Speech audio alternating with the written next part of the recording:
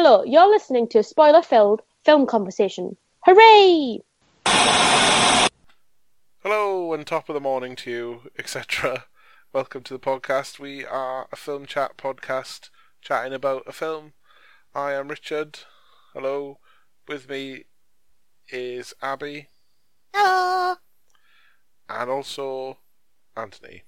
Hello. And our wild stallion has freed himself from the paddock and is not with us this week. Jimmy's not here. He's roaming free somewhere in the Midwest in America. But, nevertheless, we're going to have a little chat about a film. This week is the film Into the West. Yeah, I never heard of it either. But Anthony had, and he barely remembered it, and he made us do it anyway. So, Anthony, can you tell us about Into the West, please? I can. So, Into the West, it was released in 1992, directed by Mike Newell, who you might know from doing For Wednesday and a Funeral and some other things. Written by Jim Sheridan and David Keating. And it stars Gabriel Byrne, Ellen Barkin, Kieran Fitzgerald, what I believe to be pronounced as Rory Conroy, David Kelly, Colm Meaney, Brendan Gleeson, and literally every Irish actor you have ever heard of or seen. It's about two young Irish boys who befriend a mysterious, wandering white horse and attempt to keep it in their tower block flat. The horse is eventually taken away from them, but they manage to steal it back and are taken on a journey across Ireland. All whilst their father searches for them and learns to re-embrace his traveller roots along the way. Yeah. The fucking czar. What was that, Abby? Sorry, nice and loud.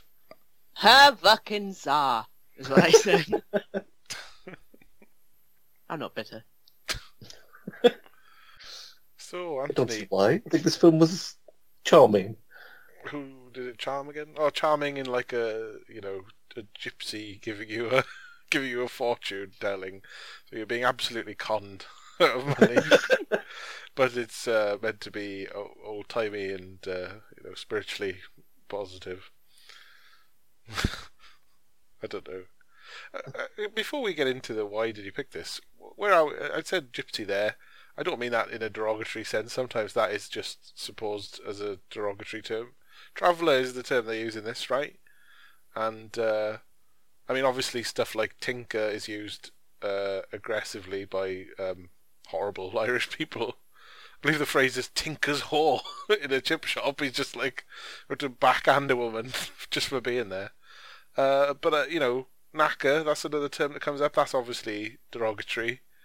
But is it okay to say gypsy? That's the main one, I think, isn't it? That's a bit, well... Or should we stick to traveller or, I don't know, Irish gypsy, I don't know. I'm going by the fact that I didn't see that word anywhere on like IMDb or Wikipedia, so I'm staying away from it. That's fair. I mean, no offence to anyone. I don't mean it. I'm just saying it in a kind of question manner. We'll avoid it for further discussion then. But I think there's an abbreviation if you're a bit of a jerk. Where I'm from, you add an O to the end. Say it. Yeah. I don't know why that seems worse to say. I think it's just the way you say it, and it's just how you mean it. But okay, travellers. But it's just people who live in caravans and travel about a bit. And it's either Romanian travellers, right, or Irish. Those are the main kinds that we see in pop culture and, I guess, real life. There are other types of travellers. Other people must have caravanning, travelling communities of families and things. Or just, hobos. Well, I don't think they're homeless, because they got caravans. No, I mean, they also travel. Oh, other people, yeah. I mean, commuters travel. One thing. All right. Anyway, but this is your Irish travellers story, or just you could say, like you said, broader Irish story. Anyway, Anthony, why did you put forward Into the West. I'd never heard of it, so it meant nothing to me. It came back in like a flash to me the other day because I don't know if any of you guys did this, but sometimes when we were in school, they would just do trips to the cinema. Yeah. And the three films I remember doing that with school was this film, Into the West, Fucking hell. which is a really weird one, Yeah. considering like we were 8 or something. Sure. The film Dragonheart, Oh. and weirdly, The Empire Strikes Back. That's better. That's something. Was this just your teacher wanted to go to the cinema and used you as an excuse? I wouldn't be surprised. Why would they need to excuse themselves to see this? I guess you wouldn't want to tell people I just want to see Into the West. Well, no, you might be doing it on school time. Oh yeah, it was on school time. We went to see Godzilla, I think. The 90s Godzilla. I remember seeing that on a school trip. I mostly remember films like this feel like in English class when either the teacher's off or you can't be asked to do a lesson, so you watch one of these movies that feel like they're a book, even if they're not. I would have easily have seen this be wheeled out on one of those TVs on a stand with a VHS player. Pop that in. That's the next double English solved. You know. It does have that feel, doesn't it? Mm. But yeah, we couldn't really talk about The Empire Strikes Back and Dragonheart maybe another day. Dragonheart, But like this yes, one- but I think everyone has their take on Star Wars now, and there's not need for another opinion on the matter. Yeah. But and then this one, it just popped into my mind a few weeks back, and like there was some images. There was the image of the horse in the flat. There was the horse in the cinema. I remembered, and the big one because the cinema was filled with like 8-year-old children. And when like the kid steals someone's laundry and sticks the middle finger up, then that was literally the funniest thing we've ever seen in our lives. So I just think I have that memory of just everyone laughing raucously at it because it's mildly rude. Yeah, that's brilliant. That's gold dust when you're that age. It is. I think there was one drop of the word shite as well, which probably got a laugh. Yeah. Okay. So vague memories of a horsey movie, and why not revisit a school trip? Yeah, I remember being surprised that I liked it because you turn up, you're expecting something, well, like Dragonheart, I suppose. And then we turn up to this, and it's like, oh god, this is going to be really fucking dull. And then I remember being okay with it by the end. Well, not to knock an 8-year-old, but I think this is more aimed at children. I think children are easier. I mean, saying that though, is it entertaining? I mean, there's the two sides. There's like the kid's story, and then there's the father's story. Because I remember not giving two flying fucks about the dad's story when I first watched it. Yeah. And then this time it was the more compelling part of it for me, I suppose. Now that you're an alcoholic father of 2. Okay, I mean that's fair. Yeah, it definitely has that like kids can enjoy it because there's kids and a stupid action horse thing, and adults can muse over the poignant father getting back to his roots and getting out in the air and whatever, getting getting back on the wagon. Yeah. Fun fact, Yeah. I would have been the same age as Ozzy at the time. Is he the old one or the little one? The little bitty one. Oh yeah, because the other one's called Tato or Tito, but they say it Tato, like the brand of crisps in Ireland, or indeed potatoes in general. Tato!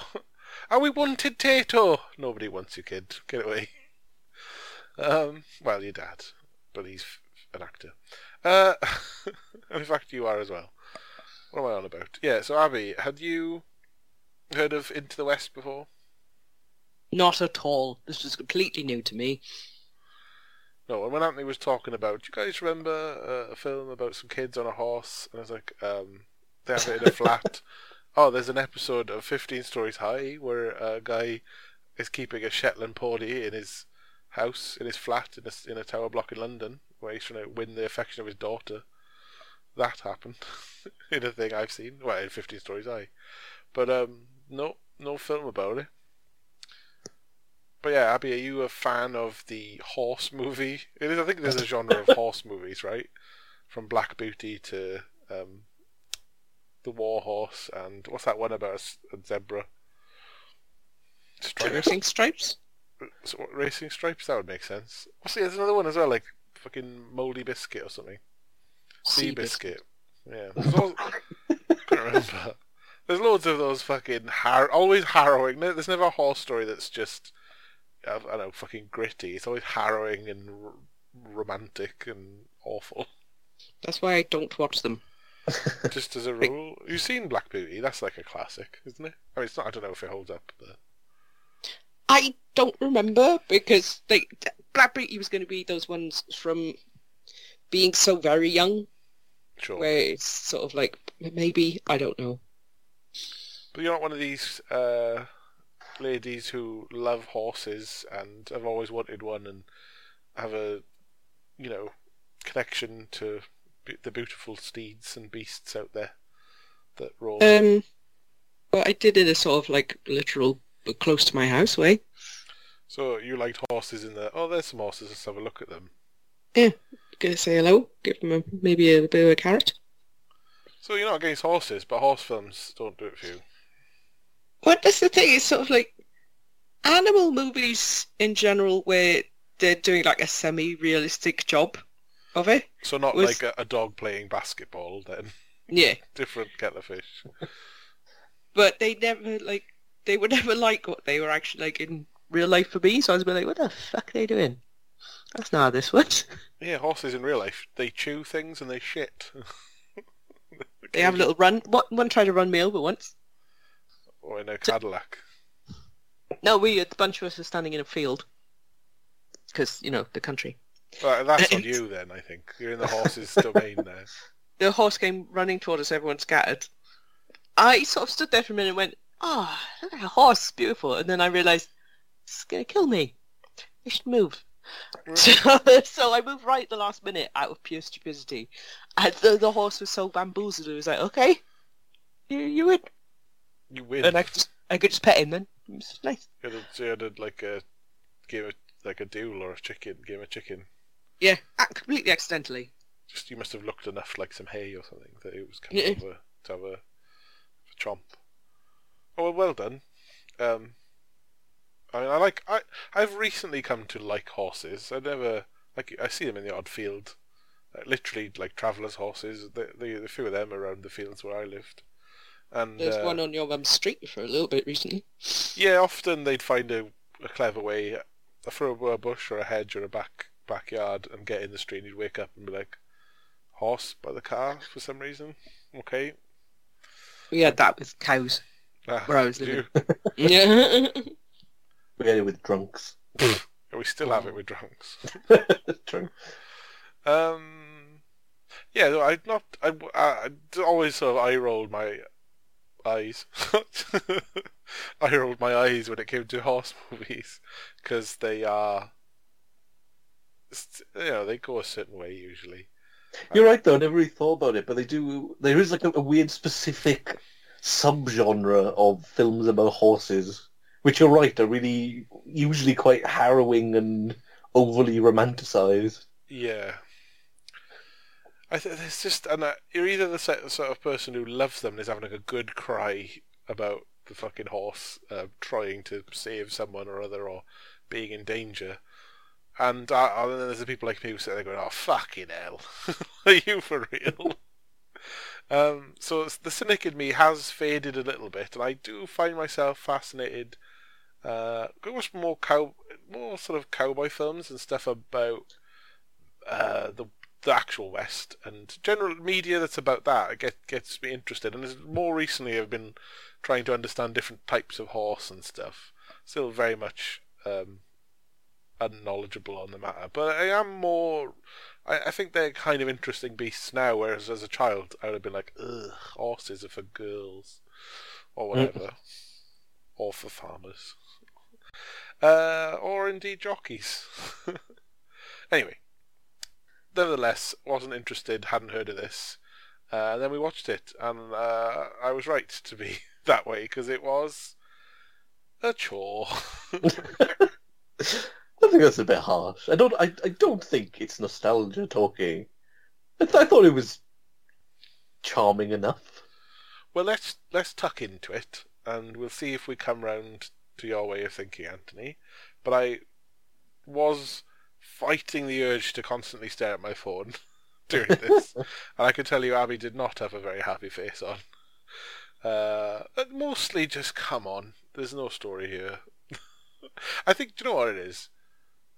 The threat of Brendan Gleeson as a cop had potential, and then it got shrugged off at the end of like, oh no. Yeah, it really did. It's like, well, we don't know how to have them have no consequences at the end, so we'll just write this police guy who turns up and scoffs a couple of times, so he can just say at the end, just leave him alone. Yeah. Also, the fact that the toffs in it who have claimed the horse or bought the horse are after like a bunch of sort of what are they called? Hunters? Is it called hunting? What? Well, the fox hunters. I mean, the fox hunters. Yeah, I guess they're called hunters, right? The Yeah. toff, is there a longer word for when you're on horseback riders on horse? I don't know. Hunter to me sounds like someone who's in camo in like a jungle or something, like fucking Rambo. And then hunter is like some prick on a horse who's had a sherry and is letting the dogs do the work. Doesn't seem like the appropriate word. But anyway, when the toffs are after the kids with a sort of entitled, we've got to get our horse back thing going on, you're like, well, if you get it back, this is a big profile story now, and there'll be a big dispute as to who owns the horse. Like, there's not enough of a crime in this to merit helicopters and whatnot. I guess it would be a big news story, especially in Ireland. It's like, ooh, someone's stolen a horse from a race. That is exciting, but... Well, first it was about the horse being stolen, and then it was about kids that were missing. So it was sort of... It mutated as it went along. Yeah, I also, when the film started off, I thought it was going to be more about whether the dad would be challenged for the... Like, he was a benefit fraud, wasn't he, with his kids? And I thought there might have been more of a story as to whether he'd get to keep... Like, his kids have not going to school, and he's sort of... He's not absent, but he's like an alcoholic father, and there is some genuine fraud. And so I thought it might have been more the police could lean on him and say his kids are getting taken away, especially if they've committed a crime and ran away with a horse. But it just, everyone just shrugged their shoulders at the end, and it was like, don't worry about it. Okay, we all chased you here, but now we're here. That's enough, isn't it? But that's without context, some of these comments. So let's give it some context. At the start of the film, there's a wild white horse, and it's in the early morning, right? And what's his face? Is he from Charlie and the Chocolate Factory, or he's in Stardust, isn't he? This guy, David Kelly. Where else is he in? This is he was in Quackster. Is that right? Yeah, I was looking that up. Apparently, he's in Quacks of Fortune, has a cousin in the Bronx, which we've done on the podcast. Although I don't remember him in it. He was also in Mean Machine. Oh, he's the old guy that Vinnie Jones is friendly with. Yeah. Which you've also done, and he's also in Stardust, which we will do at some point. Yeah. And Waking Ned. Oh, I don't know what that is. You don't know Waking Ned? Waking Dead. Waking Ned. Oh, Waking Ned.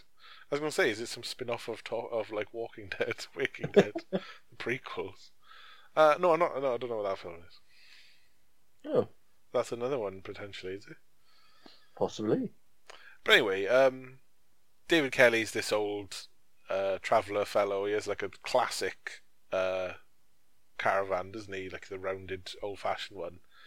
And he spots this horse in the early morning moonlight or whatever the fuck it is, dark. And this wild, I guess we'll say stallion. Although it's the sex of the horse is a bit all over the shop. They keep calling it a bloke, and yet all the shots I saw where you actually can see what sex the horse is, you go, oh, that's a girl horse, guys. When it jumps the fire and you get a good look up the horse's vag, you're like, we're all calling it a he still, are we? I guess it's a product of the multiple horses they would have used for different stunts. But it did seem odd to me to show the genitals of the horse and be like, it's a fella. And like, I don't think so, guys. Was that guys that you guys notice, or did it bug you like it did me? Not so much. Well, just me weird checking out horses, going, oh yeah. But anyway, it's like it's a magical fairy horse, so it doesn't have sex. What's celibacy come into magic horse law? Gender doesn't have gender. Oh, I wasn't genderfying it. The sex. I mean, let's not get it. Let's not fucking. It's a pan fucking horse. It has no. What's the word when you have no gender and or won't decide? Is that pan? Sexual, non-binary. Non-binary horse, right? It's a non-binary horse. I'm not judging, but it did have a vagina, and they're calling it a he, and it wasn't in a like. It wasn't because the horse had. Well, the horse didn't identify as anything. Also, the horse is the magical, spiritual animal of their dead mum, right? How does that work into modern day political correctness?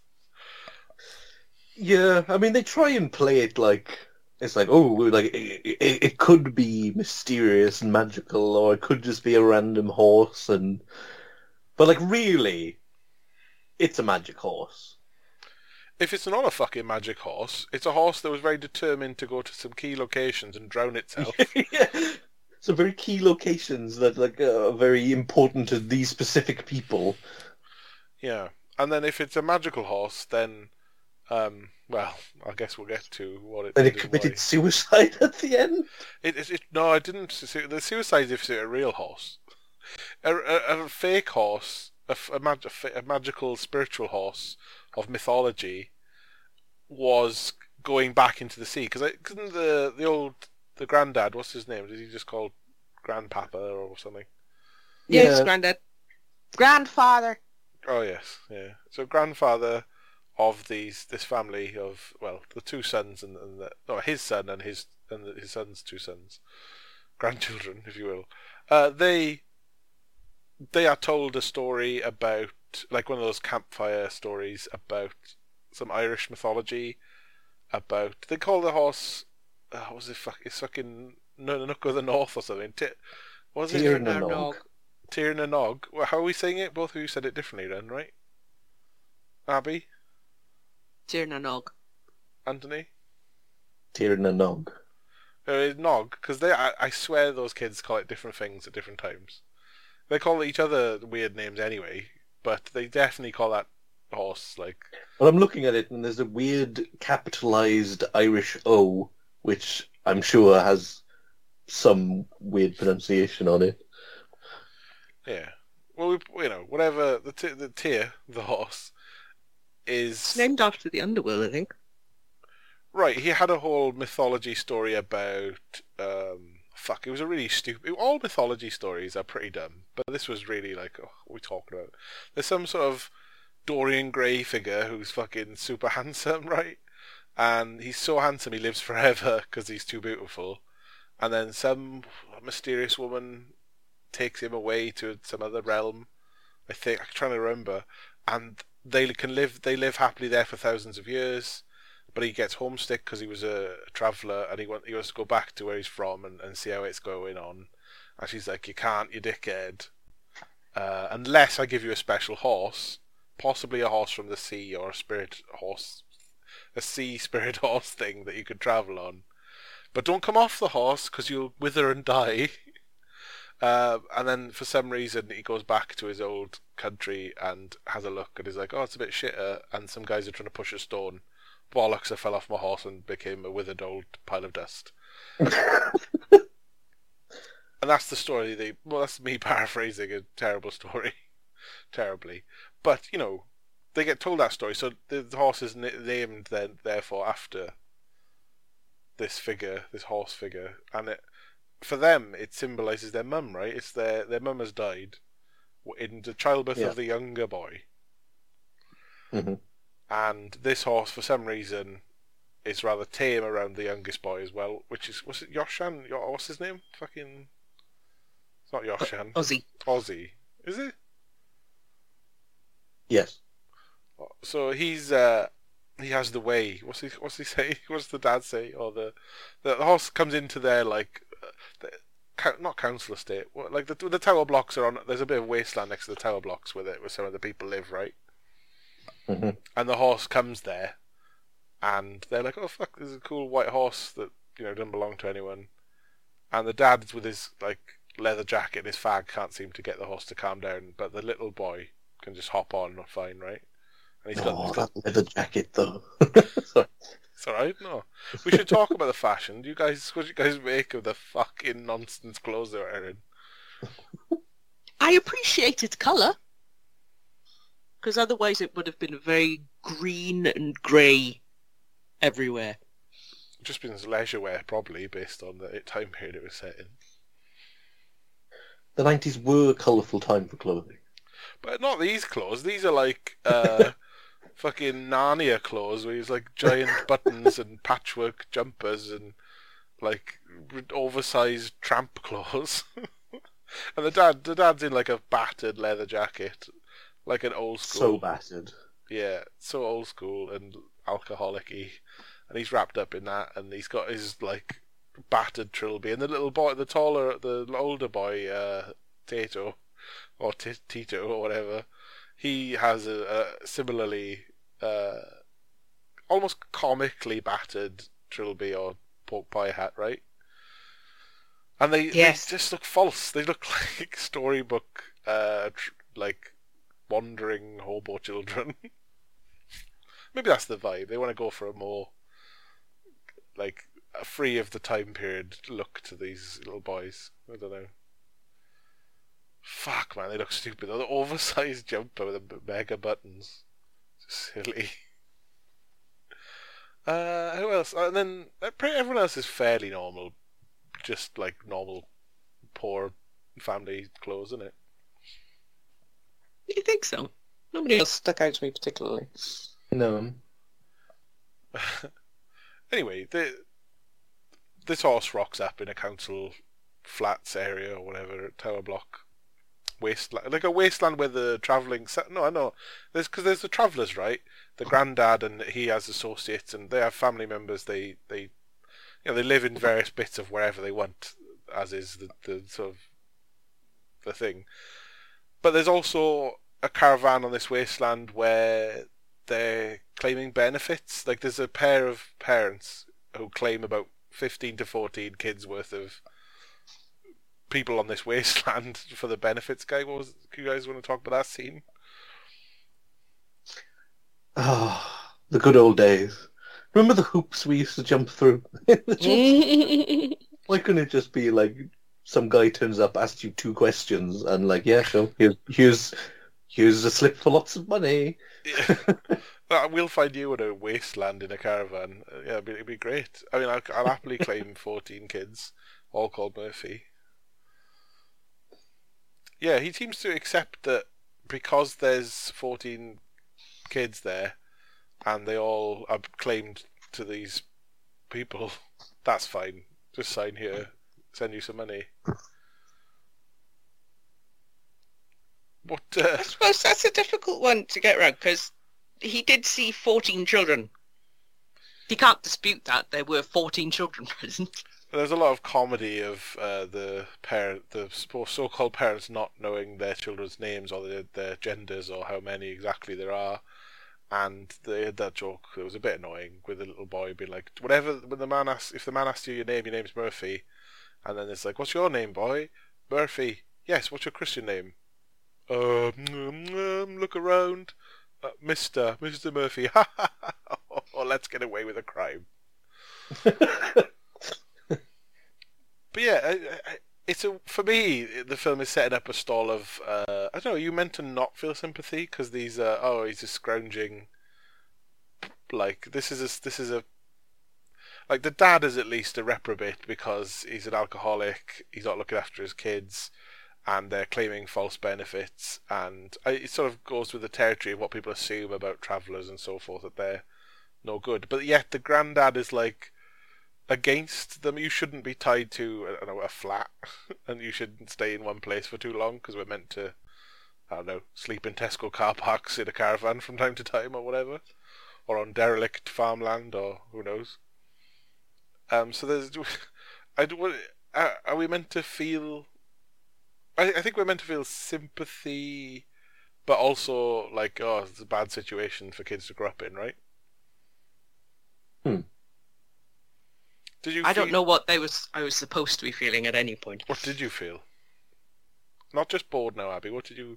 Did you feel any emotional investment? There were bad decisions made most of the time by almost everyone involved. That's fair.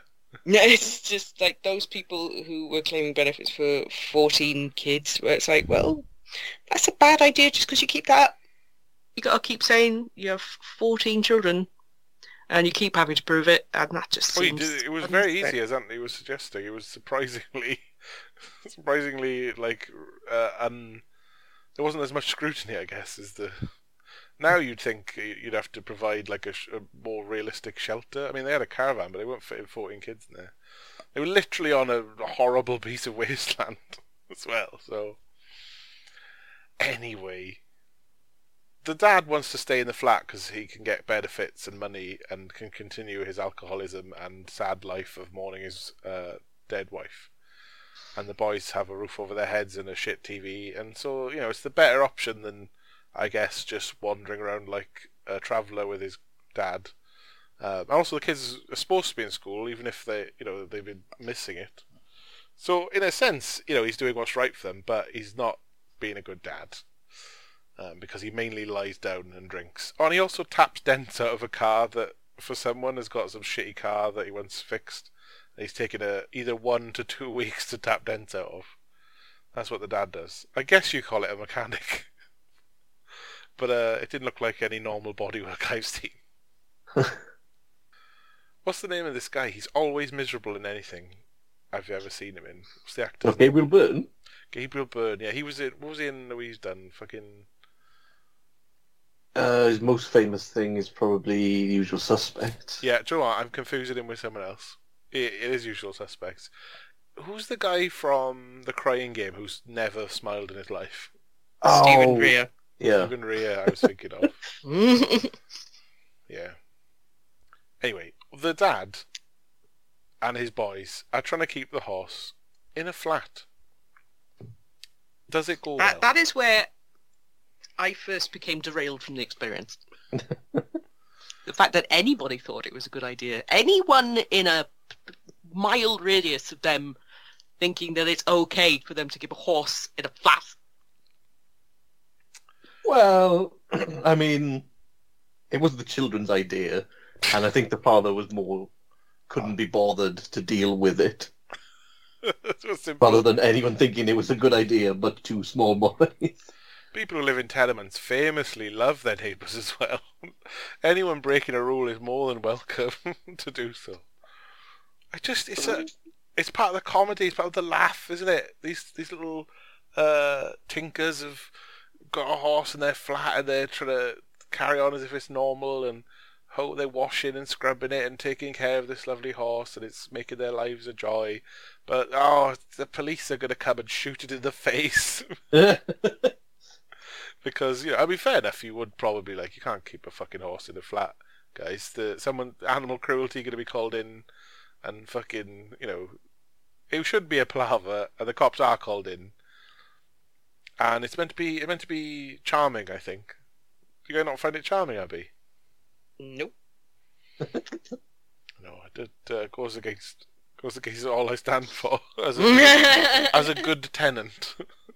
I think I kind of see where you're coming from, because for the most part at the beginning it's played like a fairly straight, realistic drama with a bit of romanticism in it, and then it slowly becomes more magical realism, if you know what I mean. So it might be quite hard to accept some things at the beginning. And then once you realise, it's like, oh, this horse has to be magical. Well, it's not, at the start, it's not even the magical aspect. There's no magic at the start. It's just a fucking horse in a flat that's Yeah. a problem. And then the police are called in and they're fucking ham-fisted about it. So Brendan Gleeson turns up. He's the sort of fat-headed, corrupt cop who's in charge of this particular situation. And he's got his guys. He's got a guy with a rifle and a huge team of police are all marching into this flat. And they literally kick the bottom of the fucking door in. I think they do that later on when they're after just the dad when the horse has been stolen back or whatever. But they sort of stupidly trying to get a wild animal out the flat and down the stairs with too many people. It's the old too many chefs problem. And of course the little boy who's got the gift of riding the fucking horse and it liking it, he coaxes the horse down in it before it gets upset again because in the street. And does it run off? No, the cops get a hold of it and get it in the back of a van, don't they? But not without a lot of trauma for the children and danger for everyone and horses kicking holes in walls, Well, So yeah, they bloody storm in and have like guns ready to like just kill the horse. But then the boy's like, no, I can calm him down and bring him out. It's fine. Do you want to fucking chill out a minute, you dickheads? Have a brain. even if honestly, the people washing a horse in a shower are the ones who are more sensible about this. But, the kids are upset. The dad wants to get the horse back, and I think he bundles a bunch of money together, and he's like, because this horse means something to his sons. He's at least willing to pay for it to get it back, and he goes to the police station and. What do you know? It's been sold. How could it be sold? I don't know. I don't know the ins and outs. So It was sold illegally. It was Yes. one of the points that came up later. yeah, they had to at least have it signed. It was not legitimately sold. It was sold to some rich tough guy who wanted to put it into show jumping, right? Oh, because the one of the ways the kid impresses and terrifies his granddad is he jumps the fire on the wasteland on the back of the horse, apropos of nothing. And it's like, oh, this is a good, it's a really shallow shit low fire, and it jumps it easily and with hardly any danger, and so it's a perfect show jumping horse. And so it's been bought, right? And they can't, and unfortunately because of corruption, there's, he's basically truncheoned out of the police station, is he, or scared out and told to get going? And that the Yeah, horse he's is sold. he's chased away. Unfairly. So we should be starting to come round for, even if we think this guy's a reprobate, he's done the right thing and tried to legitimately get his horse paid for. Are you sympathy? You must have some sympathy here, Abby. I do intellectually agree that his horse was illegally sold and that he should have been able to buy it back. Okay, that's the best I'm going to get out of Abby, I think. Anyway, what else happens, Anthony? How do we get from, oh no, we haven't got a horse, let's all stay in school and get the TV confiscated and work. They do, I don't know, they don't initially get the horse back, do they? What happens? They at some point they spot the horse on the TV. Oh, they're I in think like a so. newsagent or something, are they? Yeah, they're in a video store, I think. Yeah, Ah. and they spot it on the TV, and then they pretty much immediately manage to steal it somehow. It's quite inexplicable. Yeah, because it doesn't even, we don't see the theft until, I think it's like, oh look, Tato, the horse, our horse is on the show jumper. I don't know, it's been a few days maybe, but the horse has not only been taken by the police, instantly sold to a rich person. The rich person has made it into a show jumper, which is already successfully doing in a tournament that's aired on TV, and the boys spot it, and it's like, that's our horse. Jump cut to the dad being woken up by the police, saying, look, here's your kids on TV stealing a horse. And we get some, slightly bad footage that shows the boys. They get call the horse at the show jumping, and then are riding the horse. That's the extent of their breakout, is they are on the horse and run away. I mean, could we have included how that fucking worked? how they managed to pull off the heist of a lifetime with surround Yeah. like there's horses everywhere. There's obviously gates and barriers. They presumably needed tickets to be. I mean, they're small. Maybe they snuck in. Like this is quite a dramatic thing. This could have been a proper 10 minutes of the film, right? Stealing a horseback. Oh yeah, absolutely. I was quite disappointed when it wasn't. It's more about hauling the dad down to the police station and showing him their kids are on the run. And making him go sober up a bit and go, "Do you know what, I just need to fucking get what I need to do is get with my traveller family and talk to my dad and get my head right because I need to get my boys back and I'm going to use my travelling friends and family to do the find them the old-fashioned way by travelling the countryside on horseback, following the trail and, cowboy shit, but in Ireland, isn't it?" I like that in principle because it's like, well, you use a horse to find a horse. That makes perfect sense to me. It's like you new police cars aren't going to be able to go where a fucking horse could go. You just ask around in the local horse bar and say, "You guys seen this horse?" And then they tell you, or don't. So our boys, they're on the run. It's a bit like Goodbye Pork Pie at some points, especially when they started to consider taking a train while they're on the run. I was like, oh god, we got a guy in a pork pie hat. They're having a wacky adventure, travelling instead of with a mini, but they got a horse. It didn't quite go that way. But I think that might be one of the problems with the film is, whilst it's okay and it does have its charm, other films have done this better. ridden horses across the country. Well, the kids going out on their own and being pursued by their parents or guardians or police or whatever. Yeah, sure. Well, And then the kind of the hijinks of the road movie, essentially. yeah, because there's not a whole heap of laughs. We got the odd iconic bit of imagery, like staying in the cinema and going through a house and things like that. There's the odd imagery that's like, oh, that's a bit of fun. But it is mostly just some kids travelling through fields and urban environments on a horse and talking to each other and being hungry. And then the dad and his family trying to figure out where they are. And the police. So it does go really Goodbye Pork Pie when they end up on the train as well. Yeah, that's what I mean. It's like I almost thought if they'd have because they don't go on the train. The train goes and then it turns out the little kid got the horse off to wait for his brother and stuff. Somehow. Yeah, don't worry. It's a magical horse. It's fine. It teleported out. Just respawned it. Lit a campfire and was slightly somewhere else on the map. So let's talk about some of the perils of their journey, and then we'll talk a little bit about what was happening with the adults who are trying to capture them, whether it's the police or the toffs. Anything stand out for you, Abby? The things that happened to them on the road?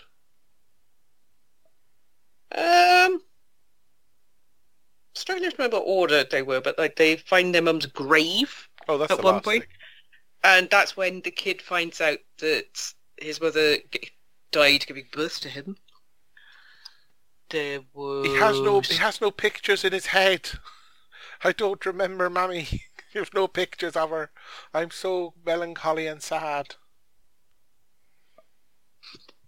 And the old traveller camp where their dad was from? It led to there, I think. Well, the dad went to that one, right? No, but as part of trailing the horse. Where the ruins, you mean, or something? Was there the ruins where her grave was? I don't know why her grave was there. Right? Is that there was like a bit of a ruin and a grave, and obviously, but was a childbirth that traumatic? They burnt a house down, or No. The caravan was still with the old. Oh right, her caravan, and he had like a fire or something, didn't he? Like a kind of ritualistic. I'm going to deal with the death of my wife 7 years after the fact by burning a caravan. Is that what you mean? Mm.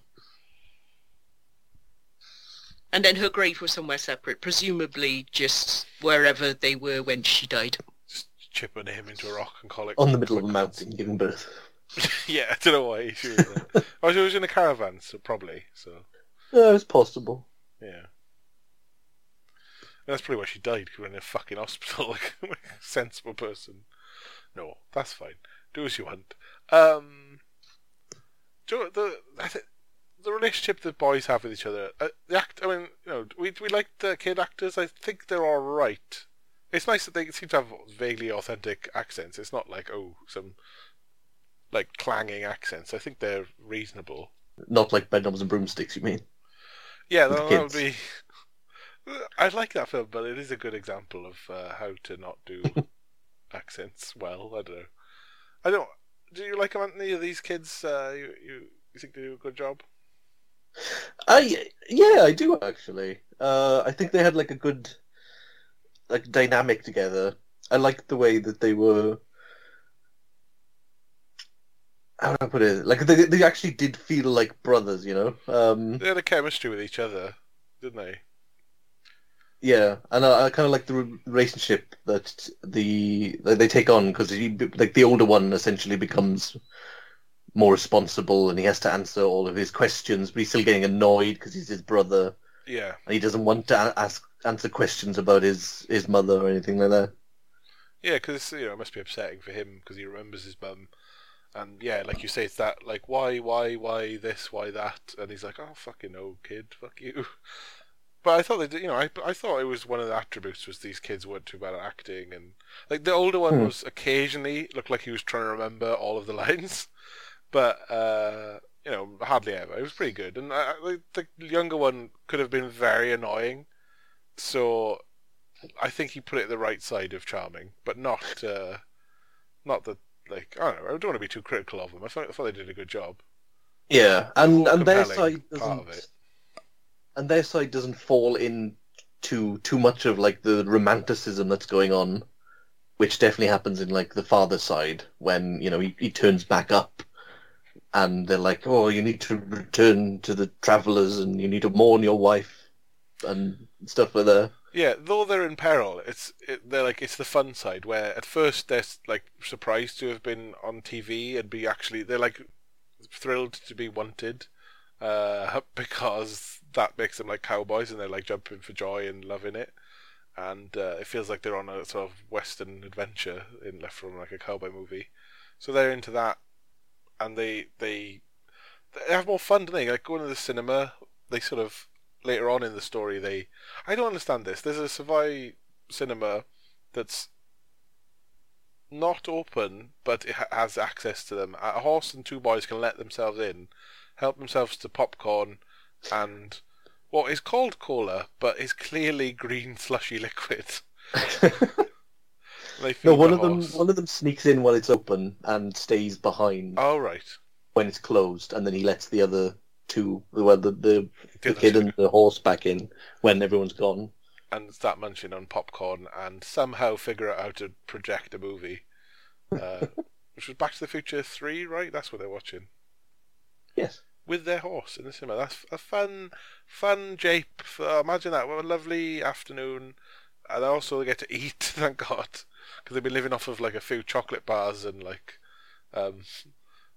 bread they're given from the breakfast table of a house they wander through. Which is kind of weird. I did like the choice of Back to the Future 3. Because it's like, well, obviously they have to have something current, and unless you want to have them watching, like, I don't know, Forgiven or Dances with Wolves, you couldn't really have them watching a modern Western thing on there. But then it's also cool because it's not a real Western, much like this film isn't a real Western Yeah, either. so mix of the modern and the old. And also, I think we saw Butch Cassidy on TV in their house at some point as well. Yes.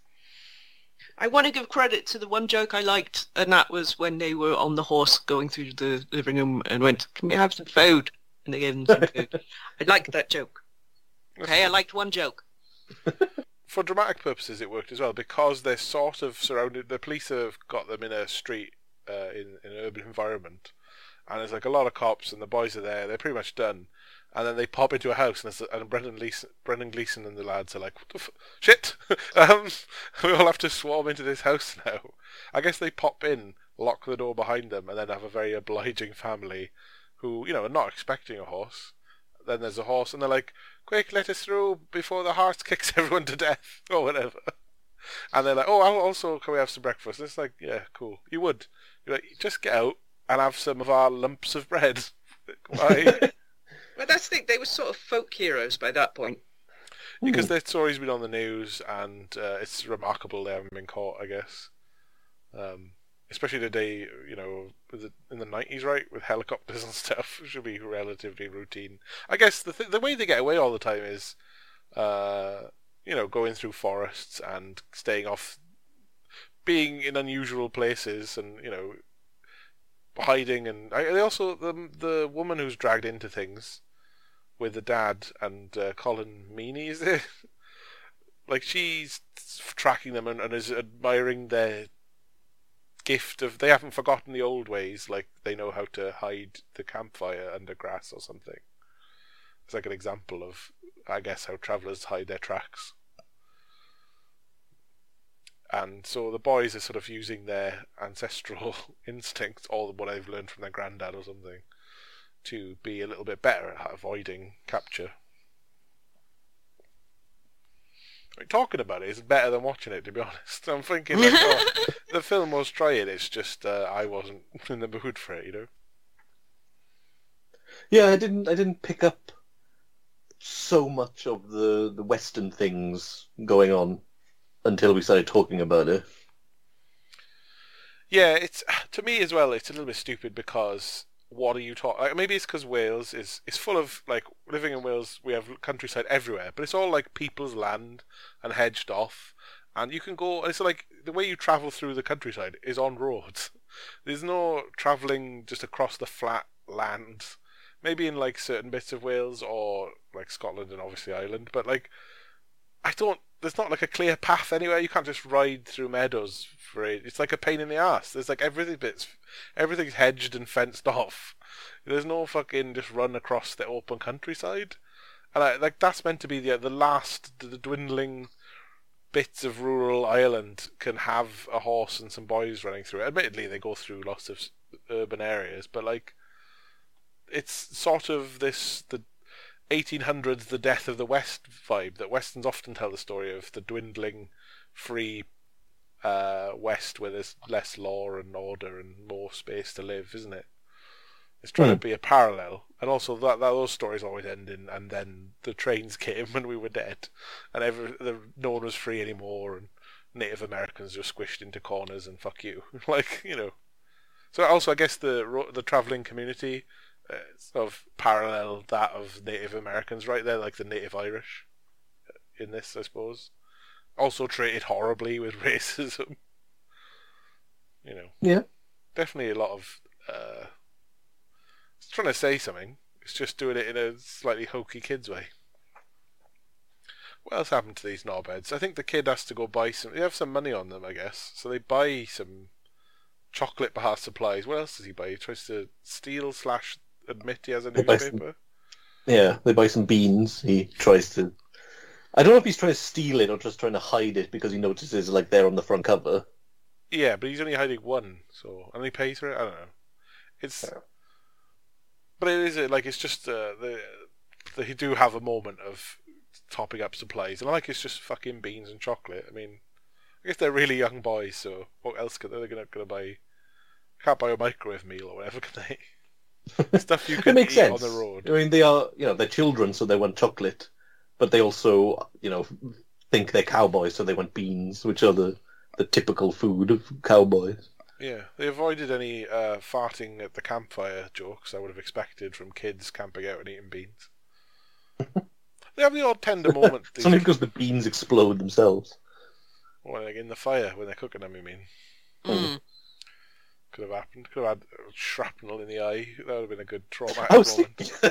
Because like the beans go all over them, and they should be searing hot if it's so hot that it exploded. They should have like 30-degree burns or something. Yeah.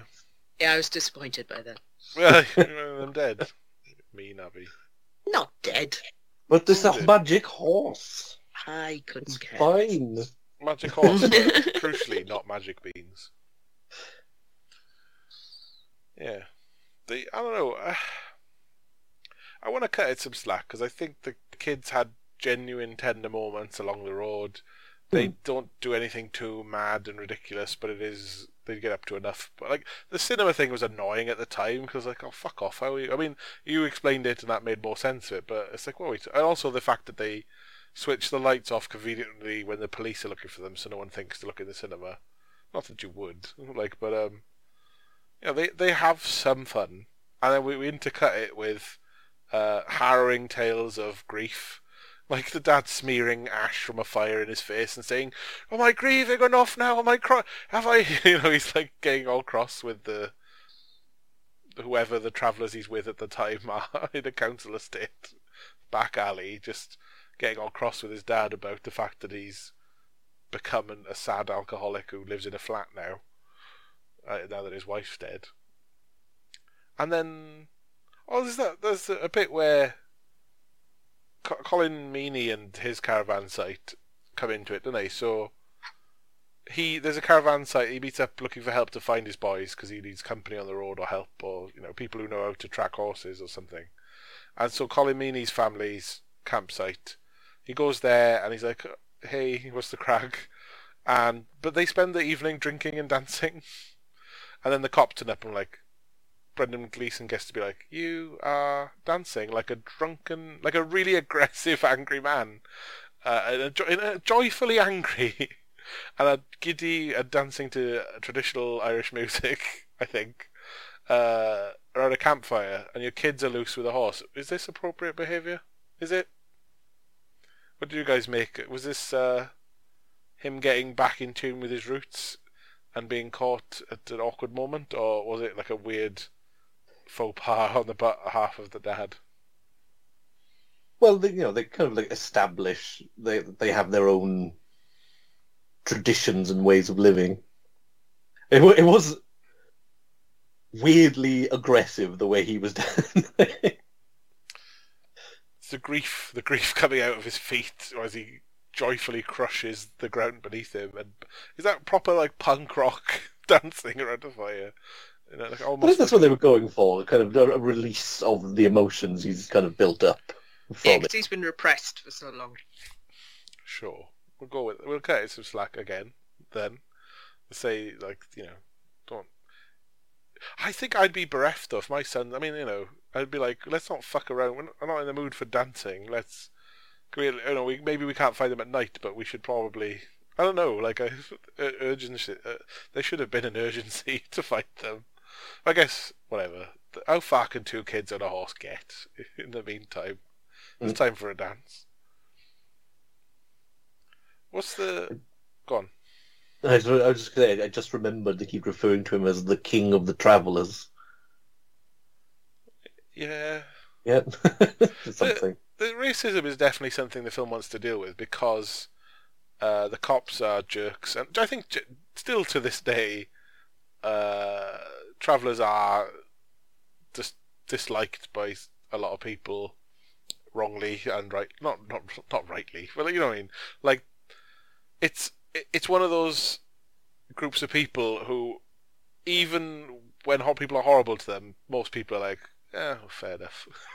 Like it's one of the least defended groups of people who get racism, if you know what I mean. Like no one's very quick to jump to the defence of travellers, and there's a lot of political headway to be gained by blaming them on everything. They've famously been blamed by newspapers on everything. For any community with them in seems to be like, "Oh, they can't be my land, don't stay here, they're awful, they're criminals."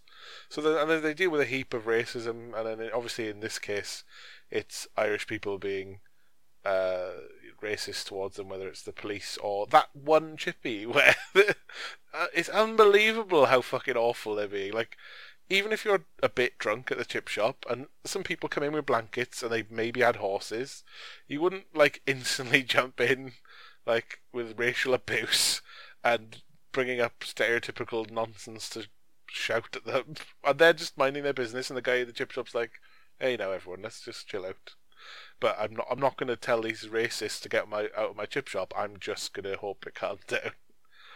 What do you guys make of the chip shop scene? It's just a lot, very suddenly. And I don't know. it just seemed very. You don't see proactive racism very often in a casual setting.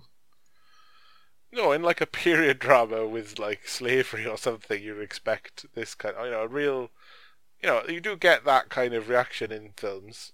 But just like you've just walked into a chip shop and maybe it's on the news, so people have thought about it, but it is just like, okay, fuck, dude, you're coming in hard. They haven't done anything. They haven't even like upset you by having a horse in your parking spot or no. They haven't done anything, and they don't even look different to anyone. It's not like, oh, they have blankets on and one has a cowboy hat, but it's like, what? It's just fuck, dude. Like he comes in and he's like shoving his mate to like, oh, they're like making all kinds of crass remarks about the woman and stuff. And then just as it's about to come to blows, we jump cut to him waking up from a nightmare with him and his Colin Meaney and the woman who joins them. It just goes, instead of coming to blows, they've been asleep and he's had a nightmare about his kids being stolen. And you're like, his kids are going to get taken away by the authorities. But I don't know why we'd build up. Did it tension. actually happen? Because now that you mention it, you're right. He just wake up from a dream and it's like, did he just dream all that? The guy in the chip shop didn't want to take his kids away. The guy was just horrible. And he had dickhead friends and they were a bit drunk or something. It was just, I get, the film would often cut away where we haven't got any more footage, so fuck it. We're just moving on. Like, yeah, I think that's the problem, is just like, what exactly did that scene achieve? Yeah. And you go, yeah, okay, some sympathy, good. I mean, that was awful. And, like, those situations can happen. Chip shops are often where people come to blows just because it's late at night or something and people are drunk. But, like, it didn't lead. It wasn't like all of the townspeople were against them then. They didn't have. Yeah, it didn't. Didn't go anywhere. Yeah. And then it was just like, don't worry, we'll carry on looking for your boys. They'll be all right. And it's like, yeah, they were more or less. Like the main problem is the authorities, right? So like the cops are corrupt, and after the boys with and the toffs there's like for some reason the guy who's got this racehorse by illicit means is really into getting it back. I mean, he doesn't want to look humiliated, I guess. But we cut to him like on the phone demanding helicopters go up, even though the storm's coming in, and he's really after them. And I don't know if it's his hunting party that are after the boys or what. I think they just wander into that. I don't think that's related to anything. So instinctively, some boys on a horse come onto a hunting ground, and the toffs are like, "We'll hunt them now." No, I don't think they were hunting them. Because they do show that the dogs are still going for the fox, which just happens to be where they are. Oh, so it's a bit of incidental peril, is it? Yeah. Okay, but the guy is funding, the guy is really, the toff who bought the horse is well into getting his horse back. To me, it seems like, are we paying for helicopters to go up? That seems like a waste of money. Well, if the horse is as good as they think it is, well, it's then it's probably worth a lot of money in prize winnings. Yeah, because he's claiming it was his own thoroughbred horse. Yeah. And stuff. He's trying to. So yeah, but we don't establish very much other than it's alright, show jumping. Alright. Fuck. Just chill out, dude. You stole it. It's all too big a news story now. You're not gonna get away with it. I know. He just think he's got the police in his pocket. He also sends because he knows Brendan Gleeson is corrupt. He sort of tells him to keep it coming, as if he's going to come into more. Like, keep exploiting the traveller people for their horses that they What does he want Brendan, other than getting the horse off the cops for, I don't know, cheaper or off the books or something? He seems to want Brendan Gleeson to do more, but just in a corrupt cop way. Just do something. Keep up the corruptness for me. There's more money to be made in you somehow. We needed a villain. And then is there someone in charge of Brendan Gleeson who's a bit more sensible about it? Has he got his boss is a bit more, the fuck are you doing? Yeah, they do have the chief who just kind of he's only briefly in 3 scenes. I think he stops the interrogation. It's what's his face? Bishop Brennan from Father Ted, isn't it? But yeah, he does that. He stops it. I think he questions like a statement they made him sign, Yeah. and then just kind of turns up at the end and goes like, "Nah, just leave him alone." Basically, he's there to call off the corrupt cops who might start truncheoning. Well, they capture them in nets at the end, which is pretty silly. Oh, catch the travellers in the nets and make them go, "Ooh, I'm in a net! Help me! We'll fight them off." "No, I'm in a net like a trapped fish. I can't get out." And then he hulks to try and save his boy while screaming incoherently, if I remember correctly. Yeah. Oh, it turns out I can get the net off me, but not before the horse gets scared and runs into the sea with my son on his back, and endangers it and himself, and ultimately drowns the kid and himself. And then does the dad have to go in? And the dad is the one to pull out the kid, right? Yes. And there's a bit of a dream-like mythology bit where the horse starts to resemble, there's imagery of like a woman's hair or something to resemble the horse's hair, is it? There's like a sort of mermaidy mum spirit vibe in the sea that reaches out and helps rescue the kid or something, right? Yes. What do we make of this thing, with a sort of confirmation of this is the mum spirit animal or whatever it is? I mean, the confirmation was when they turn up at the mum's grave for me. It's like, that's too much of a coincidence for it not to be a magical horse. See, as a pessimist, as a skeptic, I would say just because a horse has led you to a grave, coincidence, yes, doesn't prove magic.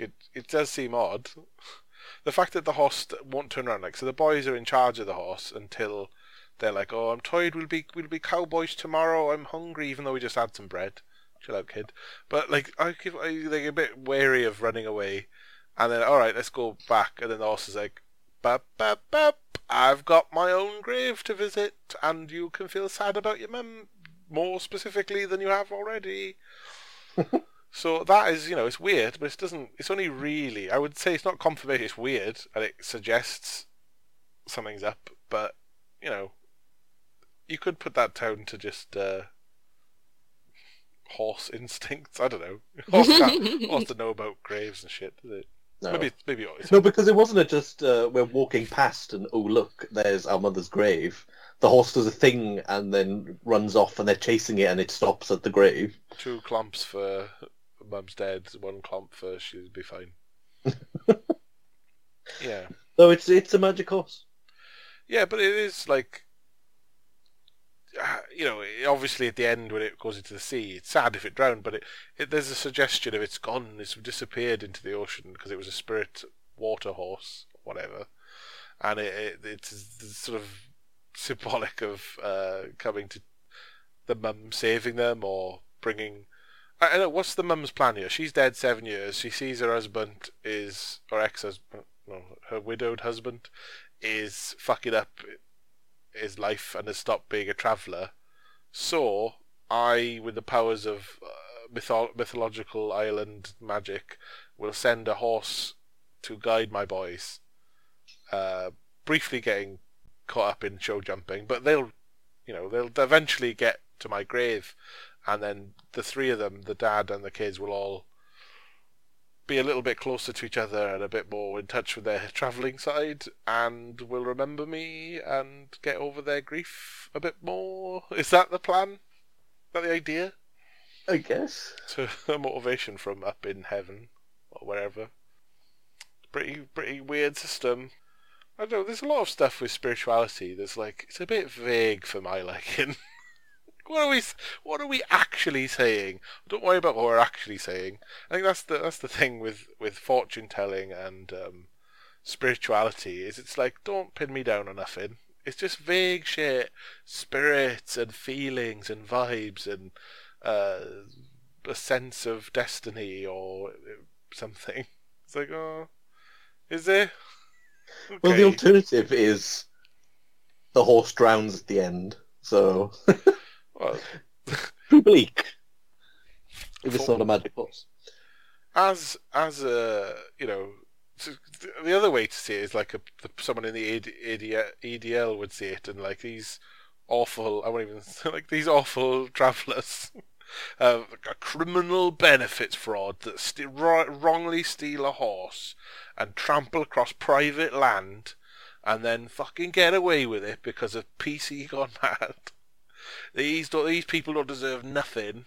They're charlatans and thieves, and they squatters. And I don't like, these criminals. They are outlaws and should be rightly prosecuted. But unfortunately, fucking the guy, the Bishop Brennan from Father Ted is there to kick all the cops up the arse and say, no, we're letting them off, get them out of the nets, let them go free. And then the kids are like promising, Dad, we want to keep the horse, and also before it was dead, they want to keep the horse, and we don't want to go back to the tower block. And then what do? They guess they go live with their granddad in a bunch of fields across Ireland or something, on the beaches. That the happy ending, they're all going to go back to a life of being travellers, and they still have to go to school. How's that work? As far as I know, travelling families do send their kids to school usually, unless they're homeschooled. I guess if you're in the catchment area. Would you like to change catchment area because of your travelling ways? It's all a bit vague, isn't it? The guy with the little stapled pieces of paper is going to have a right nightmare figuring out who gets what benefits for like stuff. He's going to have to travel into the West himself and get them to go, so how many kids have you got? You've got 2 kids, right? What are they? Are they called Murphy now or no? Let's just get it all. Actually, we got some lawyers involved. Now that we found out you committed fraud, the horse thing may have gone away, but you've been claiming false benefits. So we're removing your kids for real. Like, I don't know that there's a happy ending here, in actual fact. But you never do. There's films with happy endings. If you really think about what's happened, 9 times out of 10 someone's going to fucking jail. Plus, how boring would it? If everyone lives happily ever after, that's fucking long, tedious time. Need some jeopardy for excitement. And what else? Are we missing anything crucial that happens on this journey? Because, other than what is the woman who joins Colin Meaney? I don't actually know that. Was she just a cousin or something, or a love interest? I don't think they go as far as love interest. No, because he's grieving, right? Yeah.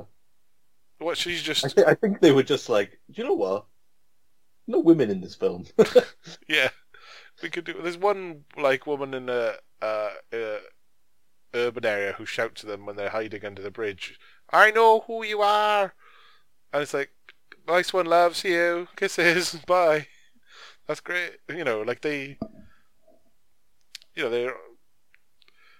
few and far between, but then, there's obviously, there's not that many characters to be doing anything. There's just people on the run and people looking for them. I mean, it doesn't need to be too complicated. They've already got a bloody horse running around.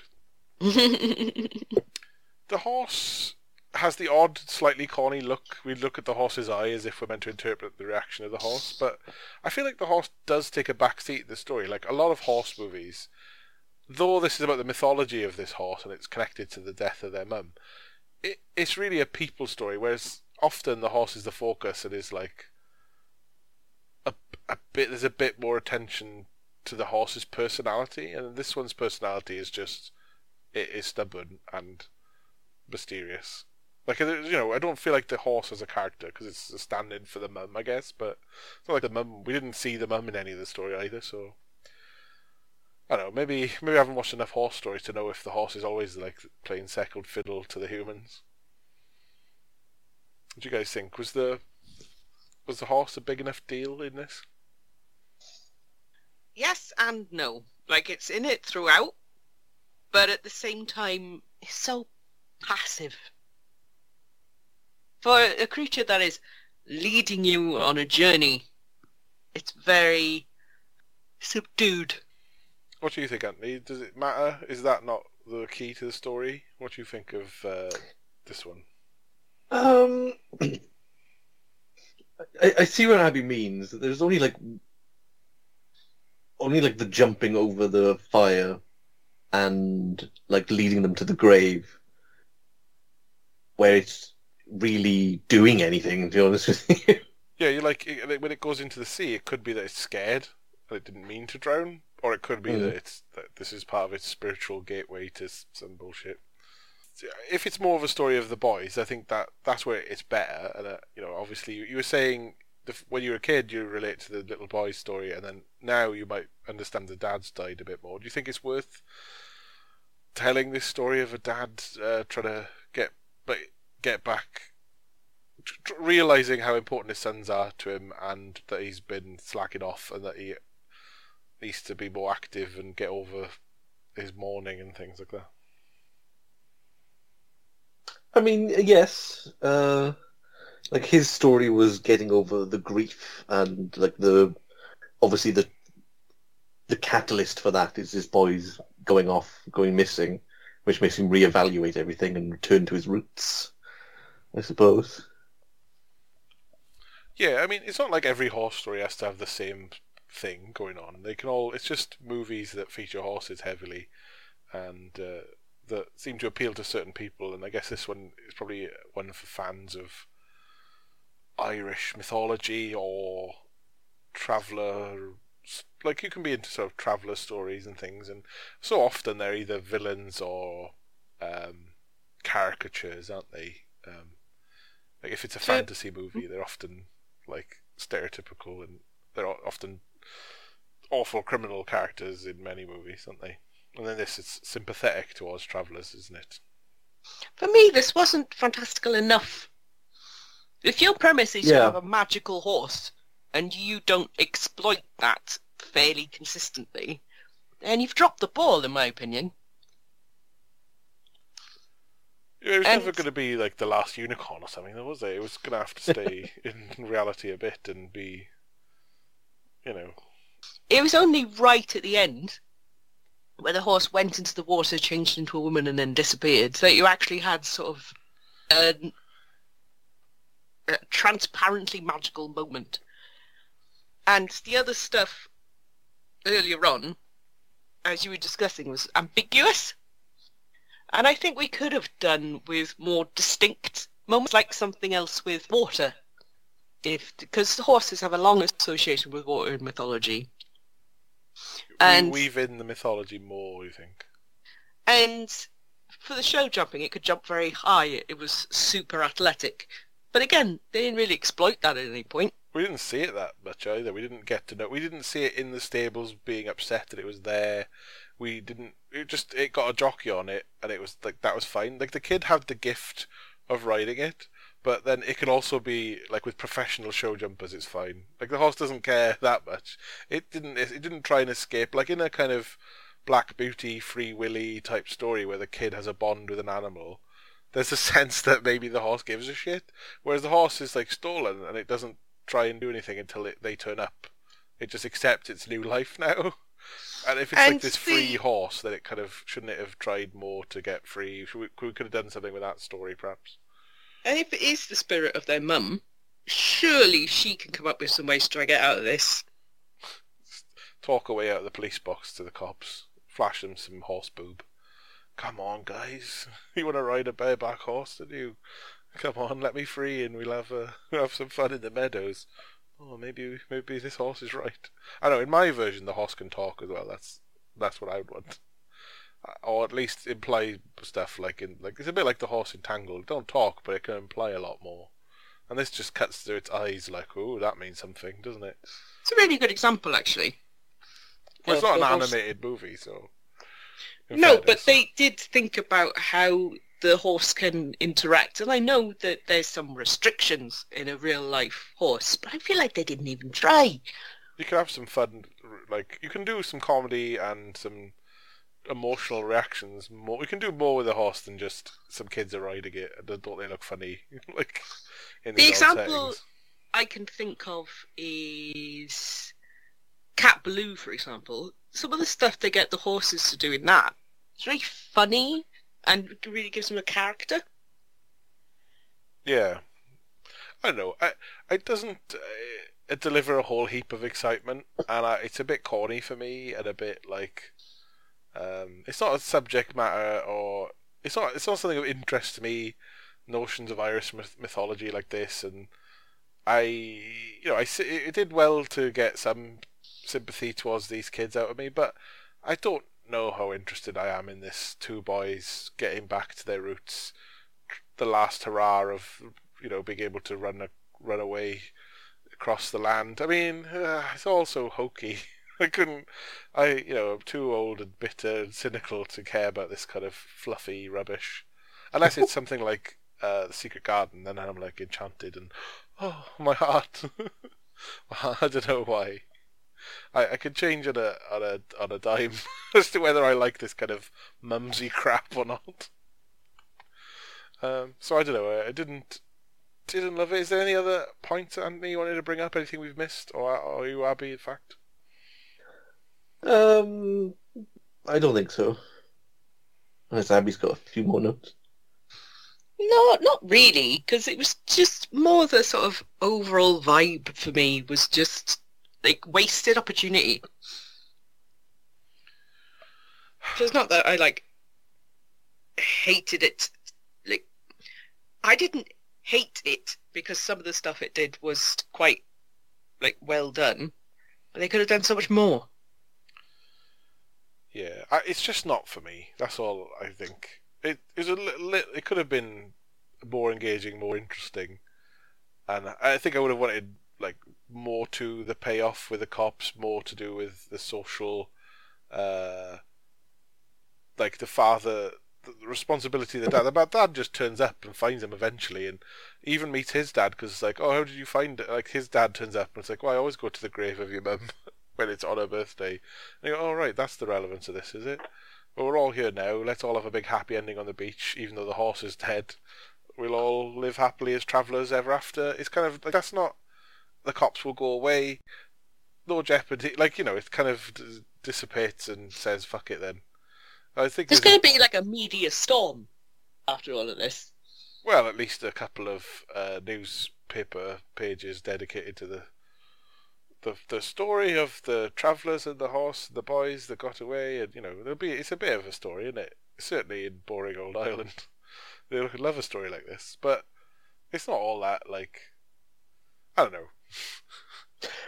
I just think it's fine. It's a charming little film. I'm not going to say it's brilliant or anything, but I think it's watchable. But for me, the highlights are just look at that horse in the cinema. It's a popcorn, and I'm like, that's crap. I don't want to watch. That's not good enough. I'm not entertained. Yeah, like I said, other films have done it better, so I can't really argue with that. Sure, but yeah, I don't know. It was worth a chat. I think. I hope. Not much more to say. I don't think myself. So I guess that's just join us again for another film, another chat where we hash out our feelings and thoughts on some lesser off the beaten track cinema out in the lesser stuff there. Off the beaten track, sure. Sure. Anyway, we don't want to be like Anthony said. We're more likely to do fucking. We're not doing Empire Strikes Back. When did that come out? That couldn't have been something you went to see in the cinema. I think they did a re-release in the 90s. I was going to say, you'd have to have watched it in the 80s or something. Before you were born. But yeah, we were more, what was the dragon one? Dragonheart. Yeah, we're more likely. Was that Sean Connery? Yeah, that's the one. Fucking yeah, that's one of the sorts of films we're likely to watch and have to talk about. Yeah, but join us again for a chat about who knows what. But they come out nice and regular, so there's a back catalogue. Fill your boots. Listen to the podcast. Pop us in your apps. Get us downloaded. Even if you don't listen, fucking subscribe. What are you, selfish? Anyway, catch us again. Toodle pip. Bye bye. Goodbye. Bye.